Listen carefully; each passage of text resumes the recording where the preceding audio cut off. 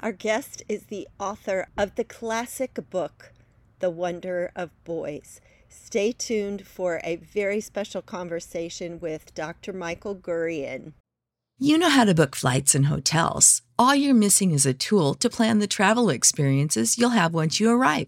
That's why you need Viator. Book guided tours, activities, excursions, and more in one place to make your trip truly unforgettable. Viator has over 300,000 travel experiences to choose from. Everything from simple tours to extreme adventures and all the niche, interesting stuff in between. So you can plan something that everyone you're traveling with will enjoy. Real traveler reviews give the inside scoop from people who've already been on the experiences you're considering. So you can plan with confidence. Free cancellation helps you plan for the unexpected. And 24/7 customer support means you can travel worry-free. Download the Viator app now and use code Viator10 for 10% off your first booking in the app. Find travel experiences for you. Do more with Viator.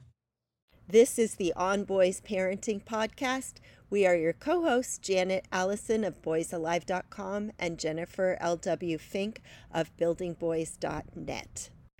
If your kids are headed back to school, or maybe school has been in session for a couple of weeks and you are frustrated, you wished that things were going to go better this year and they aren't.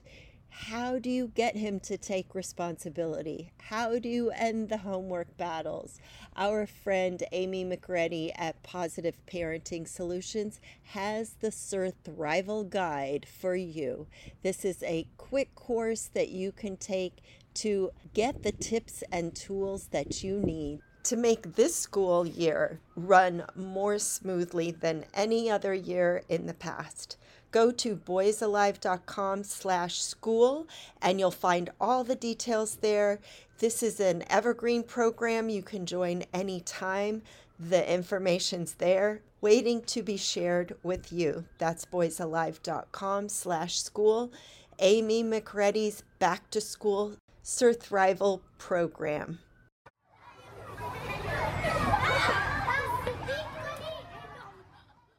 On this podcast, for years, we've been highlighting places where boys and girls, men and women approach the world very differently. Communication styles, emotional responses, and for many, especially young boys, very different activity levels. Our guest today has guided us for decades to delve more deeply into the minds of boys and explore the similarities and differences between males and females. His classic book, The Wonder of Boys, is still as relevant today as it was when first published in 1996. Not to be left out, he also wrote The Wonder of Girls and many other incredible books. In 1999, after the Columbine school shooting, he began to speak out about the boy crisis. Unfortunately, decades later, school shootings continue to occur here in the US. And what we do know is the majority of school shooters fit a certain profile. They are male, and they likely suffer a male-type mental illness. After the school shooting in Uvalde, Texas, Dr. Michael Gurian wrote a thoughtful, thorough article entitled, "What We Must Do to Stop the Killing." This examination of how we got here and what we need to do to move all of us forward prompted us to invite him to join us here at On Boys. The father of two grown daughters, Mike continues his advocacy for all children through the Gurian Institute, providing professional development and parenting support both on-site and online. Mike, welcome. Well, thank you so much. What an honor. It's great to be with both of you. It's so great to have you here. So let's start with when you began this work and now, and how have things changed and how have they stayed the same? Okay, well, that's a big question. That's a big one. I did start it back. I did start it back in the 80s, college, grad school time, with an interest in trying to understand the science behind male and female, because in that era, I'm a baby boomer born 1958, so I'm 64. In that era, in college and grad school, this thing had started where everything's socialization, and in terms of male, female. And it's an interesting movement. Obviously, there's a lot of interesting things to learn about socialization, but I had lived as a kid overseas, et cetera. And I knew that males were playing with males and, little girls were playing with little girls, and the patterns of play. And therefore I suspected learning patterns in others had some kind of neurobiological component. So I got interested in that. So a lot of study, a lot of work since then. And then by the time we got to The Wonder of Boys, which I wrote in 94, 95, and then published in 96, by the time we got there, one thing that was different than now is that there weren't any other boys books. There wasn't any national consciousness, let's say, about boys. And Reviving Ophelia had just come out, and Mary Pfeiffer and I were friends, and we presented together at conferences. And, there was a massive movement around Reviving Ophelia and around girls. And I had 2 girls, so I loved it. But there wasn't, so The Wonder of Boys came out, and initially I couldn't get it published because the publishers just said, no one wants to read about boys. No one cares about boys, So one thing that's different now is that there are a lot of resources on boys. There's a lot of consciousness on boys, including your wonderful podcast, right? And your books. I mean, there's just so much in the last 26 years. So that's something that's different. One thing that is the same in a way is that we are still, like I say in that piece, we are still seeing these school shootings, and we are still talking about sort of ancillary concepts as to why these boys kill people, rather than getting to the root of what's going on. And so the thing that's still the same is we still don't fully understand boys. And so we don't systemically understand how to raise them as a culture. And in fact, we're going in a lot of directions that are even worse. So I hope that's a nutshell. I think that's the part that frustrates me. I mean, my oldest son was born in 1997. So he was born a year after The Wonder of Boys came out. It didn't take me too long. My second son was born. I'm looking around going, I do not understand what is going on here, which is when I found your work, and it helped me understand my boys. And as you said, there's been a lot of work done since then. To me, I'm so frustrated that I've been, raising boys for 20 plus years. This information is out there, and it's societally, we're still not acting on it. And so we still have this happening. We still have so many people that misunderstand boys and men, and the information is there. It is. Yeah, we're I think we're pulled by sort of extreme forces as a society on far, let's call them far left and far right. I don't know what else to call them. They're just extreme forces that sort of control public dialogue to a great extent. A lot of it comes from academe, where they're still into this. There's no male, female, or if there is, it's all about female. You don't really talk much about males, or if you talk about males, all you talk about is a talking point, like toxic masculinity. That will be our talking point. That's what we'll be allowed to talk about. Mm-hmm. And these things are, incredibly thin, and they don't really get at systemic issues. So when you have the academic world controlling that part of the conversation, so the society, that means government and media will follow suit, because government and media follow the academic world.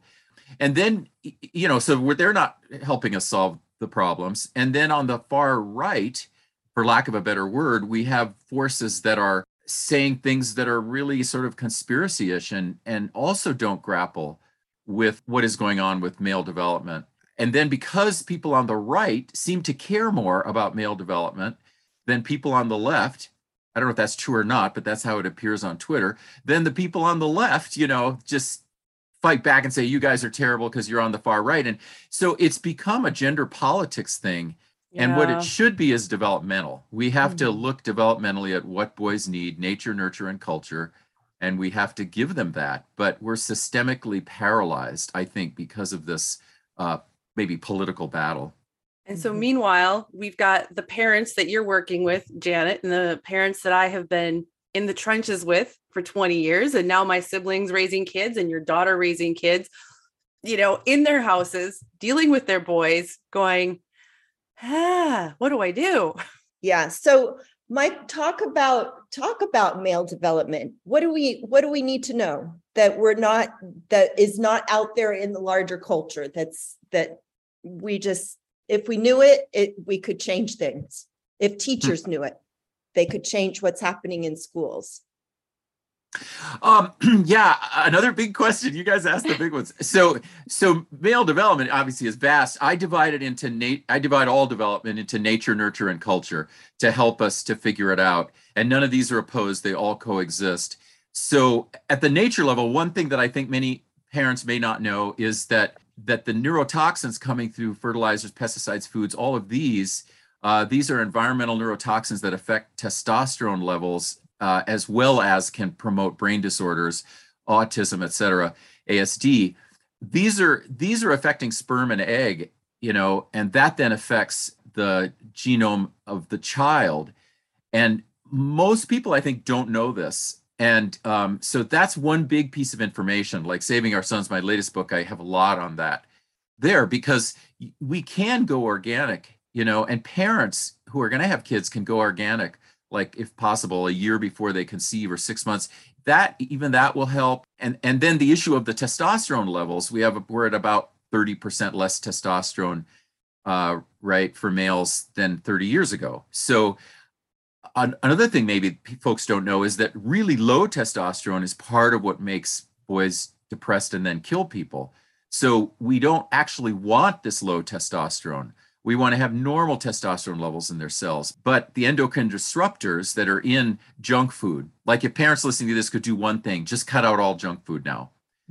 Because the endocrine disruptors. That is easier said than done if we have teenage boys in the house. Let me tell you. It is. I know, but you asked me. No, you're absolutely right.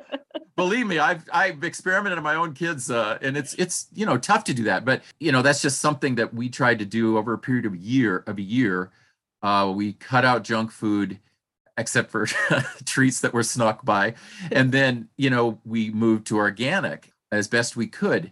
So what that's really getting at is there's stuff happening at a cellular level. And I think, to wrap that up, the other thing that folks don't know is that male depression is rampant. But our young males, it's covert. So they're playing video games. They're, they may be struggling in school, but they're doing their schoolwork. They have a couple friends, and they seem okay, but they're depressed. And we don't know it, because males tend to experience covert depression, females tend to experience overt depression. So covert depression, then they're starting to take drugs. A year later, we realize, they're taking drugs. They're covertly depressed, because substance abuse or substance misuse is part of covert depression. So that's another big thing, and that may segue into what we'll talk about the killings. That male depression, the 10 to 20 million males we have who are depressed, but we don't know it, that is having a profound effect on our culture. Mm-hmm. I know it was eye-opening for me to learn and realize as a parent that the cultural connotation of depression is like you're sad and you can't get out of bed and you're not doing your stuff. That held me back personally from recognizing depression in myself for a long time, because I took care of my kids. I met my responsibilities minimally, but then learning that especially in guys, it can be irritability. It can be anger. Yep. That was a breakthrough for me to realize. Is that something that you hear when you work with families as well, Janet? Oh, yeah. Oh, I'm sorry. Go ahead, Janet. No, yeah, absolutely. Absolutely. And I think, this is so important to highlight that it is different in boys and men. And we need to, as you were saying, develop the systems, the mental health support around that, and recognizing that practitioners recognize that it is different in males and how we can treat that differently. So how can we, as parents, teachers, concerned, maybe grandparents, aunts, uncles, citizens, help differentiate, especially when we've got, tweens and teens, the difference between irritability that's typical along with the ups and downs of puberty and something that maybe we need to draw to the attention of a healthcare provider, and maybe even get a healthcare provider to take seriously instead of just going, well, what do you expect? He's 14. Yeah. Okay. I'll say three things. One is we definitely have to train all of our healthcare providers better in male development. so that they can recognize male type depression. Agreed. You have very smartly said that when we think of depression, what we really think of as a culture when we think of depression is female type depression. And of course, it's generalized depression. Anyone can be, as you said, sad. Yes. But we got to help them understand the distinction, so that, number two, they will be able to help us understand the anger. If my son is presenting to me, he's 14, he's presenting to me with anger, once in a while, that's unreasonable. Sometimes he's reasonably angry, but if he's presenting with anger that's unreasonable, clearly there's no reason for this rage. And then he isolates. So he's angry, but he also, part of the pattern that I'll study, and I always ask parents, study your son for, or your daughter for 30 days and keep a journal and study this. Now you have a target. So then he's isolating. So then he goes and he slams his door, he's in his room, and for 3 hours he's on the internet, or he's texting or whatever he's doing in there. So he's angry and he's isolating. He probably is experiencing male type depression. And then if there's any drug use at all, like you got to be on his brow. For a 14-year-old, every parent needs to be on the kid's browsing history, needs to see if he's going to porn sites, needs to see if she's doing dangerous things in social media. I mean, this is very important for every child. Right. They don't have privacy at 14, they have physical privacy, but not internet privacy. So then you can see, okay, is he becoming porn addicted? Is he video game addicted? Because so many of these things are comorbid with that male type depression. So I would say, I guess that was two things, but I'll stay with that. Those would be ways to look. And then let's say I'm seeing some of those things and I go to a provider, or I call somebody up and I say, hey, I'm really worried about this kid. And I get that line, well, what do you expect? He's 14. What would you recommend for parents at that point? One of my frustrations culturally and systemically right now is that even when you have parents who are aware, who are trying to help their children, and in some cases, I mean, talking about these school shooters, we can look back now and go, red flag, red flag, red flag. And we've all heard stories where there have been parents who have been trying to get help for their kids, and it's not as easy as any of us would like it to be. This episode is sponsored by ByHeart. Babies need to eat. And whether you breastfeed or bottle feed, use formula, combine all of the above, you need options. We wanted to let you know about ByHeart baby formula. ByHeart has a patented protein blend that gets the closest to breast milk. It includes 2 of the most abundant proteins in breast milk. And ByHeart actually ran a clinical trial comparing their formula to a leading infant formula and proved that babies on ByHeart have softer poops, less spit up, and easier digestion. ByHeart is also the only U.S.-made infant formula to use organic, grass-fed, whole milk. So if you need baby formula for your baby, consider ByHeart. New customers can get 10% off your first order by using code ONBOYS at byheart.com. That's BYHEART.com/podcast, and it is 10% off your first order. byheart.com/podcast. This is a limited time offer, and additional terms and conditions may apply. We all know that vitamins can help fill nutritional gaps in our diet, but a lot of us don't like to take vitamins because we don't like swallowing pills. How do you feel about that, Janet? There's some days that I look at my vitamins and go, yeah, I should take those. I'll do it later. But I'll tell you what's changed. I have gotten Easy Melt vitamins. I have the D3 and I have the B12s and a multivitamin.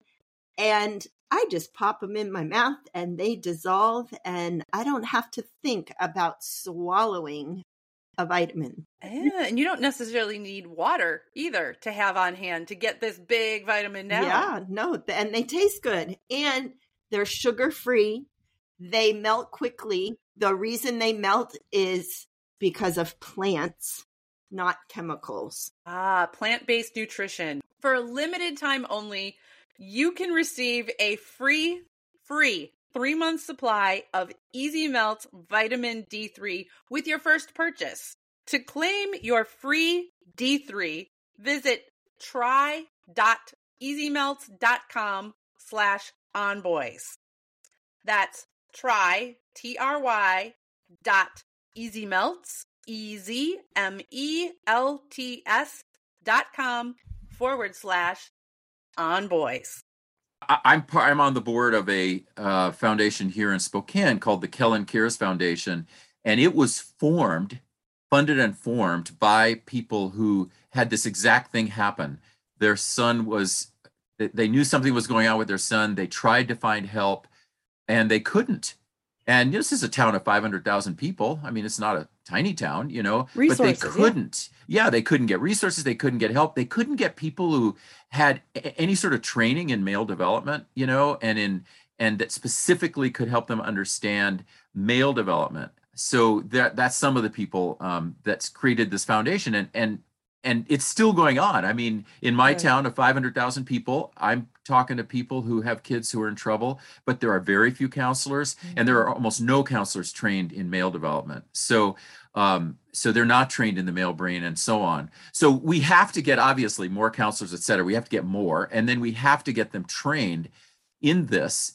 And once they're trained in this, then they are, we as parents have to ask, have you been trained in this? Do you know, what's your history with this? And of course, word of mouth.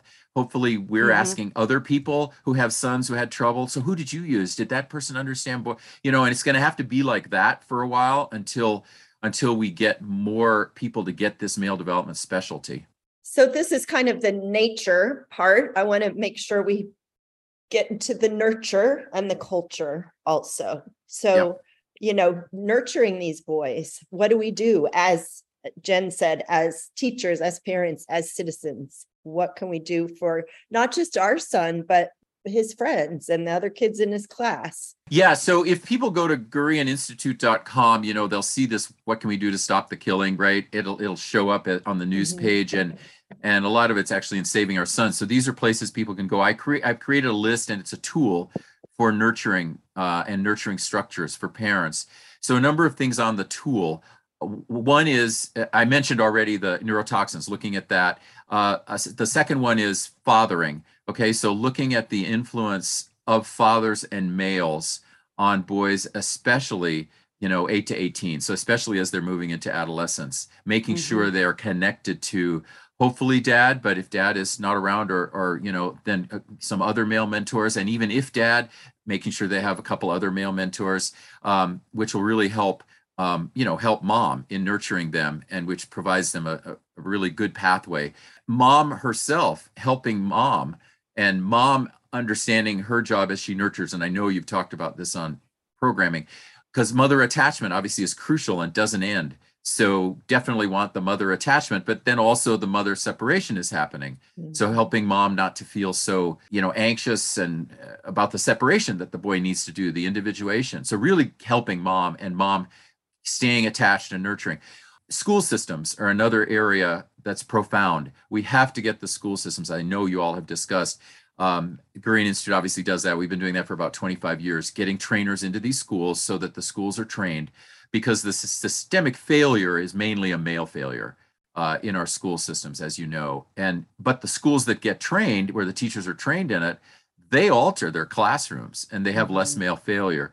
So the parent-school connection is profound. Parents and schools got to get really well connected, and around something specific, not around maybe political stuff. I stay out of that, but around this specific thing. How do we make sure the boys can succeed as well as the girls? And that means going on the websites, disaggregating the data, which is all on the school's websites, and saying, oh, look at the girls' grades and the boys' grades. The girls are doing way better at every level. Look at the test scores. Okay, so how do we help the boys? So these are just 4. I can keep going, but I think that's probably enough. That's a really good angle for getting your school's attention, by the way. Schools are pulled in so many different directions. Individual teachers, same. They're asked to do so much, often without adequate resources or staff. I mean, we all know these issues. But schools, educators feel a deep responsibility to educate the children who are there. And they have a lot of pressure from above and from the funding systems to have students achieve. It is in their best interest to have their students achieve. And you're absolutely right. If you look at the data in pretty much almost every school across the nation, boys are doing worse than girls. So if parents, if you can help highlight that issue for schools are motivated to pay attention because they want to get their achievement levels up. That helps them attract teachers. It helps them attract funding. So instead of just saying, hey, my son hates your school, communicate it in a way that it's beneficial for the school as well. And like Jen did, be on your local school board and make a difference at that level too. And I did opt out of the system for a while. We homeschooled for 7.5 years because it wasn't a great fit for my kids. And because that was an option at that time. And I know it's not, but unfortunately, I don't think the three of us have any neat, easy solutions to hand to parents. We have try this, and this is going to be hard either way. Yeah, the thing that I can say from a data perspective does work, that is a solution, is to do systemic change models in schools, like pilots. So the parents maybe would fund it, or the parents, usually they can be funded by Title I or title funds, where the trainers go in and do a 1-year program, and every teacher is trained, even the cafeteria staff, everyone's trained in how boys and girls learn differently. And they take the data before and they take the data after. And that we do have proof that does work. So because the test scores go up for both boys and girls, the grades go up for both boys and girls, and the discipline referrals, which is mainly 90% boys, the discipline referrals go way down. So that affects the bullying statistics and everything else. So that one is a solution that does work. And that one, boys and girls learn differently, kind of lays that out. In the Minds of Boys, I talk about the parent-led team. And I think the parent-led team is a key. And that's sort of, I'm just giving a word to what I think you're saying. What I beg parents to do is get together with 4 other sets of parents who have boys who are having trouble. And if you can't get 4, get 3, and put together a team. And these parents sometimes don't realize they know each other. They actually know each other because they're talking, or they can talk about how their sons are having these issues. And then they go into the principal, let's say, calmly, nicely, go in and say, as a team, okay, so here are some resources. So look at what's happening. We've looked at the data. You can see it too. And we're willing to help you figure out how to get funding. And these models, willing to pilots, help, right? Yeah, these cost very little to do these pilots in schools. So that is something that does work. I like that. And culture, and I want to use the segue of tech, screen time, because we know our boys are, if they don't have a phone in their hand, they're on their devices playing video games. And I know with all the parents that I work with, this is the huge issue. It's used as leverage. It's used as punishment, and it feels a place where parents, they just throw up their hands of like, this is taking over his life and he's missing out on so much else. Talk about tech a little bit. Yeah, you're absolutely right. It's one of the profound issues of our time. So in Saving Our Sons, I kind of show what it's doing to the brain. And so very quickly, there are a number of things that folks often don't know that it's doing to their kids' brains. One is the fast moving images are especially as kids use tech younger, birth to 10, and especially birth to 5, right? So there's different eras. I divide it up into every 2 years as an era. It has different effects on the brain. So that's the first thing. Parents, I beg you, study the effects that screen and the amount of time spent on the screen itself has on the brain. Then the dopamine, right? That's another effect. So what it does is it's skipping circuits in dopamine. It's flooding dopamine at times that dopamine ought not be flooded through the brain. And it creates what we're going to popularly call addiction. And it is sort of addictive. It also creates instant gratification. And so it sets the child up for a sort of rhythm that's not real.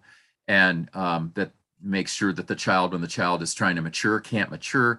The frontal lobe can't connect to the midbrain because circuits are skipped. So the 5-10 hours on the screen are dangerous to brain development. So that's the first thing. Then after that, once we realize that, we keep this 30-day journal, and we go on the kid's browser history, we look at that. Then we come to the child, with a plan, and the child is 10 or 12 or 14 or whatever, and we say, okay, here's the problem.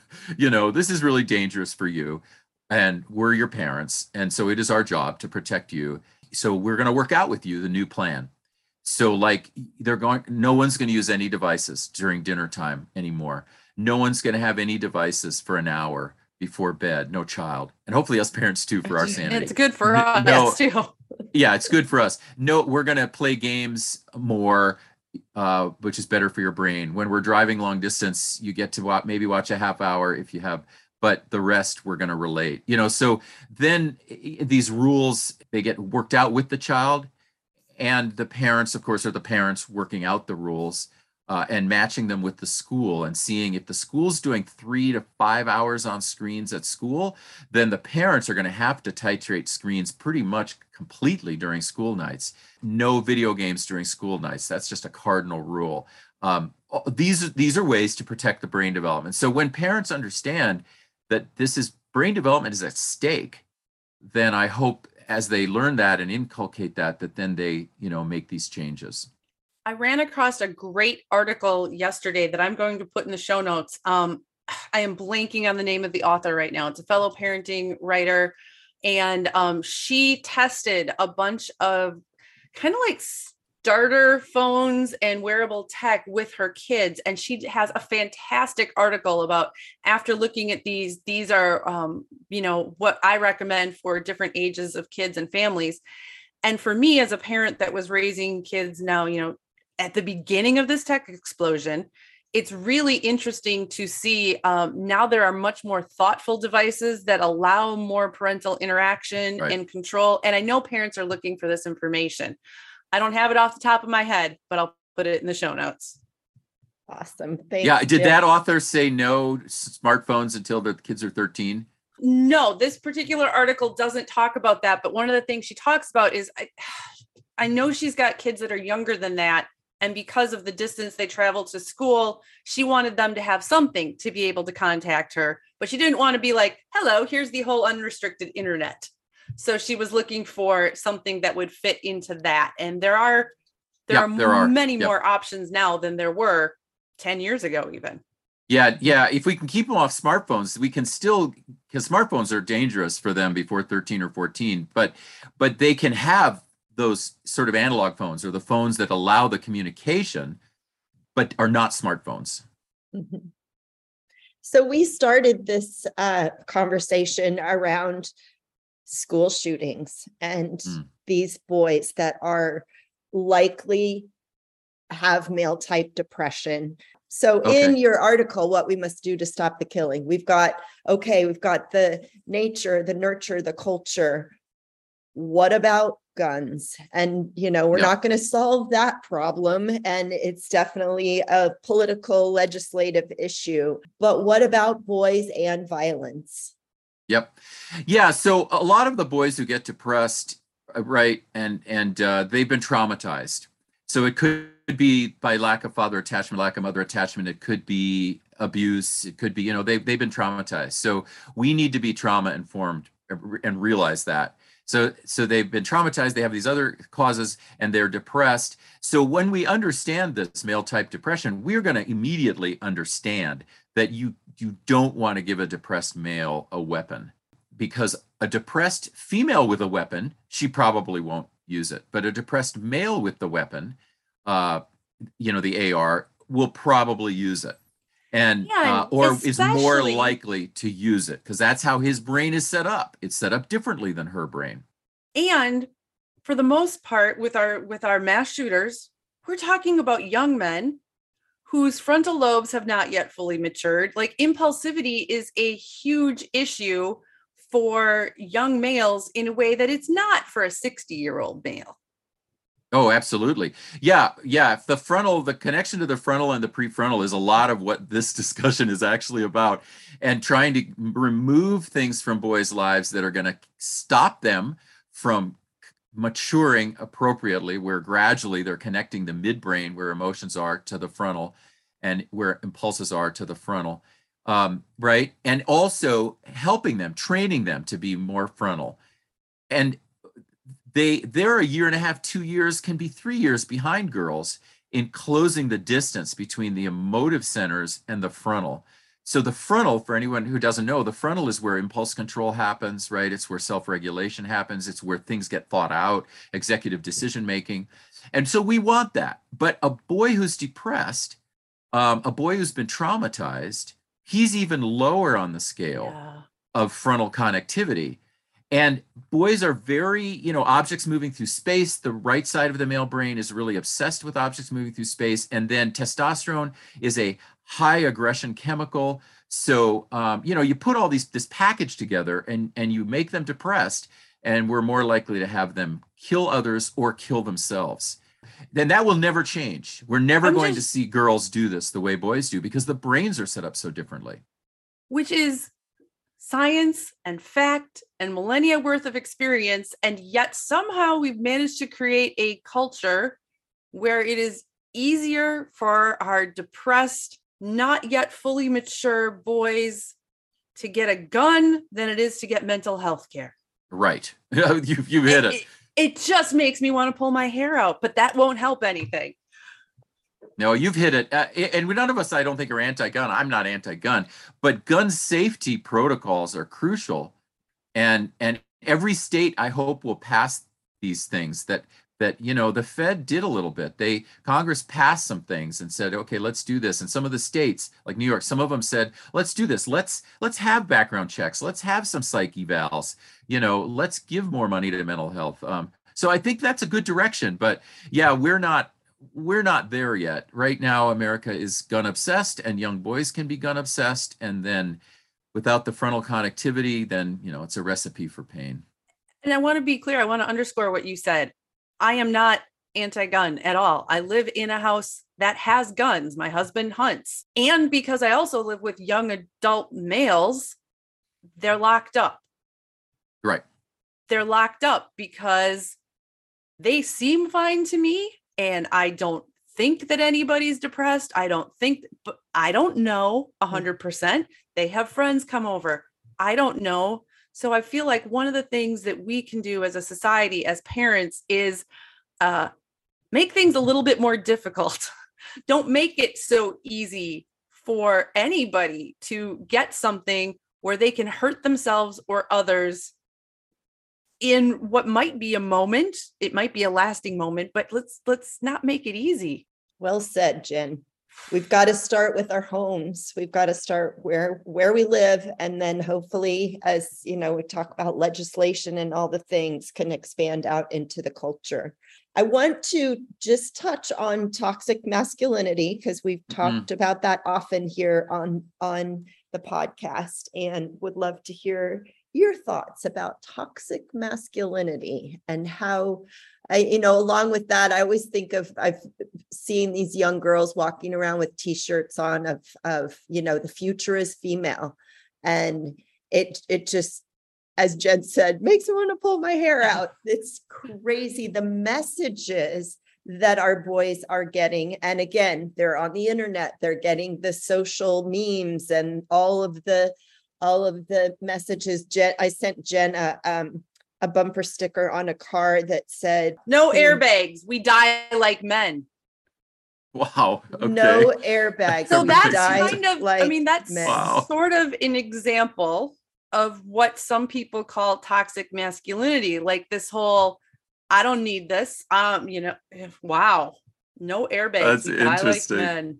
Well, yeah, I'm kind of I'm definitely a middle of the roader on toxic masculinity. So I don't use the term myself, and I'm not involved in that kind of what I would say is an academic approach, came out of academe to try to fulfill the sort of second wave feminist concept that we are feminists, and what we say about women, we therefore have to be experts in men too. So how can we be experts in men? Well, what we have to do is, we're into the sameness concept. We don't think we can have equality unless men and women are the same. So we need to remove, masculinity. That has to get removed.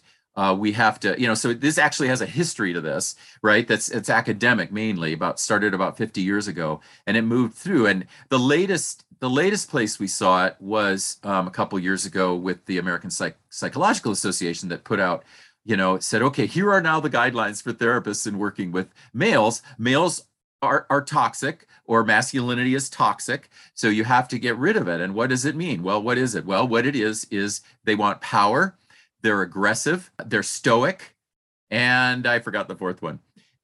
So, a number of us, including probably you guys, we responded to that, and especially us in the field, the psych field, we responded and said, okay, hold on a minute. Nothing's wrong with aggression. Nothing's wrong with being stoic. Nothing's wrong with hierarchy development. These are not toxic. What are we really talking about?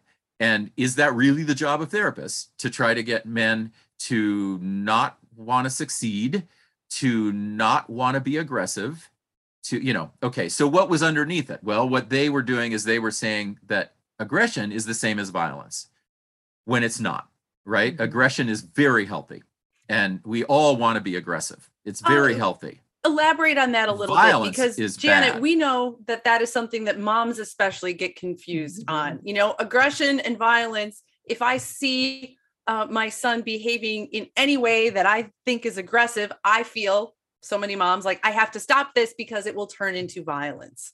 So can you elaborate on that difference for parents who might not understand? Because the concept of toxic masculinity then, and all this leads to violence because of toxic masculinity, and masculinity is itself inherently violent, all of that.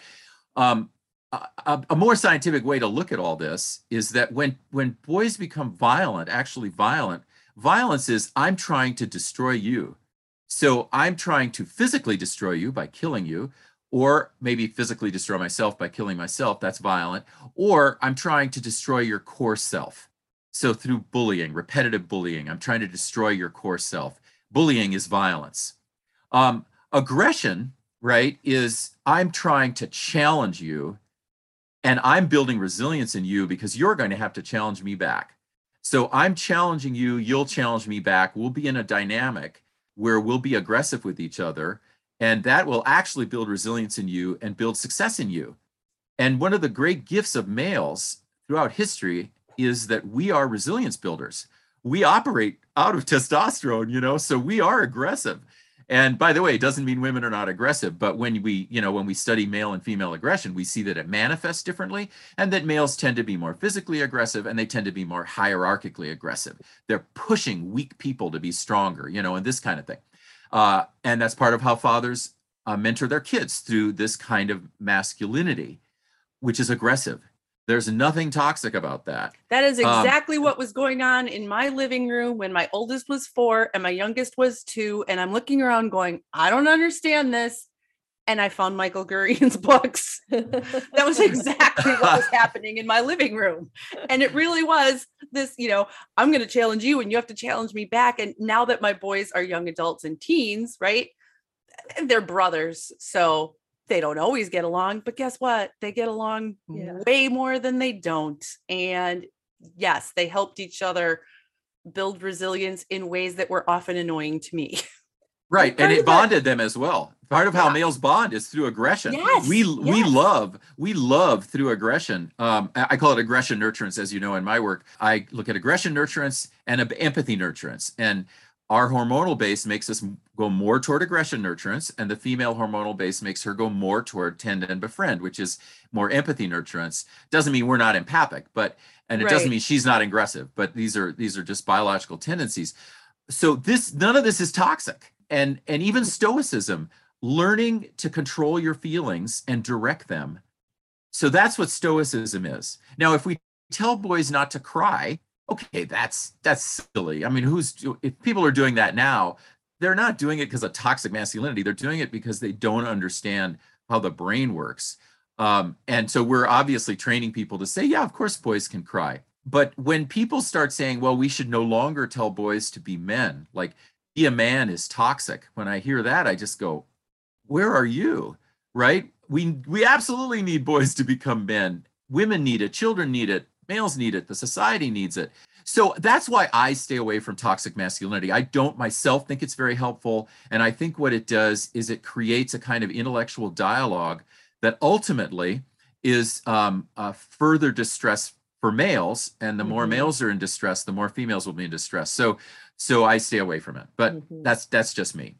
Well, and to highlight, the aggression, the value of aggression is also that desire to protect, that desire to serve, that desire, that purpose-driven desire is part of aggression also.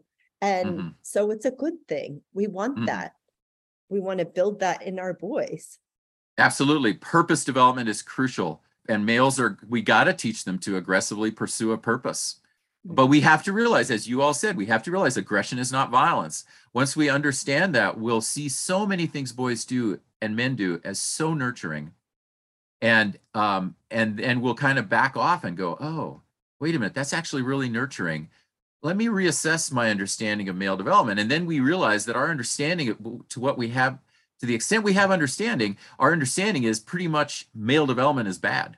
That's our understanding, right? If it's male, it's probably bad. That's why I don't use toxic masculinity, because what I want to do is look at male development, look at its assets, and nurture the nature of males, nurture their assets, and definitely not label those assets. One thing that we've said many times on the podcast is parent the kid in front of you. Get rid of all these shoulds and shouldn'ts and shoulds and shouldn'ts. And so you don't even have to think about toxic masculinity. You don't have to think about all these societal pressures. You have to respond to the child in front of you. And if you can just take that one lens that you shared, try and get rid of your preconceived notions of if this is good or bad or troublesome or good. Just observe. And then if you can, try and look at it through the lens of, what might be positive out of this? What might be nurturing about this behavior? What might be strength building about this? It can change the way you look at your children, because I did not grow up as a boy. I did not understand so much of what my guys were doing. But once I started looking, it's like, all right, well, that is not how I would do things, but it's working for you. Beautiful. and then go and get one of Michael's books, because all of them, and I don't even know how many books you've written, Michael, but in the 20-ish, some books. 35. There's a lot of books to choose from. And, just the way you are ever so male, it's logical, it's laid out really strategically, it's easy to understand. Any of your books you can pick up, and every page has wisdom on it and enlightenment for especially for moms, for females to understand not just their sons, not just, the boys in their classroom, but their partners and the man in the grocery store checkout line. You have been a beacon of hope all these years, Michael, that things can get better when we broaden our understanding. And, my wish is that we could operate in the governmental level and the mental health level, that we can start to have more programming that understands males and male development. So thank you for all that you have done over these 35 years. Oops. Thank you too. I'm going to drop some links in the show notes. I am not going to link to 35 books. I will put a couple of my favorites in there. You can go to your library. You can type Gurian in the search engine and find all of it if you want, but you don't need to read all 35 to get a lot of wisdom. Like Janet said, pick one up, find a page. It'll get you started. Yeah. The latest one that is big is Saving Our Sons. I want to recommend that one because it's got the new stuff on digital. Like the Wonder Boys, as you know, that was 1994. Right. I'm writing that. There was no digital really. So it has the latest stuff on digital and the latest stuff on all these topics. So if I were to recommend one, I would say jump on Amazon or wherever and get Saving Our Sons. Okay, awesome. Saving Our Sons.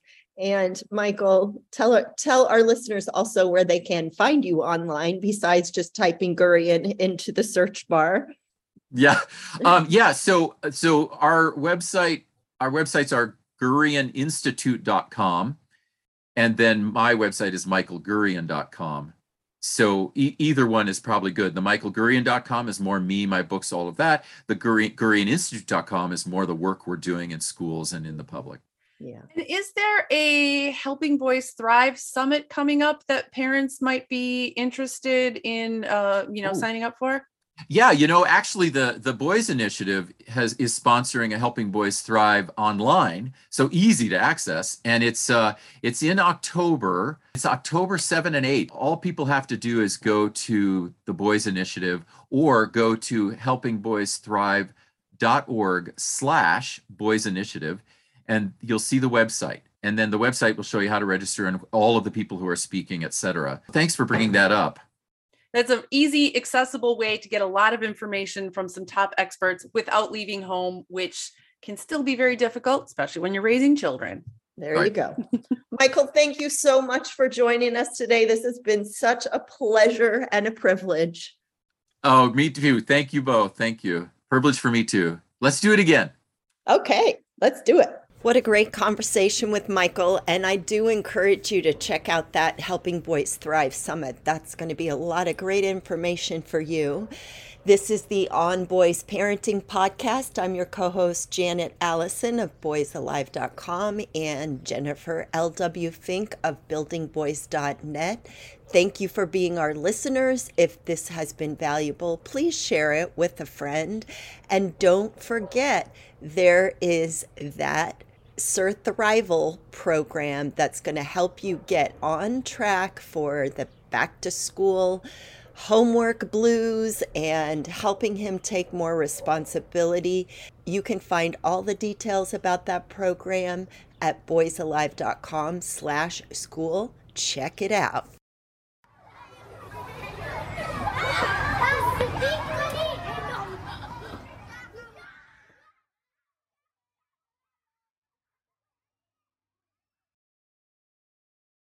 Support for this podcast and the following message come from Corient. Corient provides wealth management services centered around you. They focus on exceeding your expectations and simplifying your life. Corient has been helping high achievers just like you enjoy their lives more fully, preserve their wealth, and provide for the people, causes, and communities they care about. As one of the largest integrated fee-only registered investment advisors in the U.S., Corient has deeply experienced teams in 23 strategic locations. Corient has extensive knowledge spanning the full spectrum of planning, investing, lending, and money management disciplines. Leverage Corient's exclusive network of experts to craft custom solutions designed to help you reach your financial goals, no matter how complex they may be. Real wealth requires real solutions. For more information, connect with a wealth advisor today at Corient.com. That's Corient.com. Corient.com.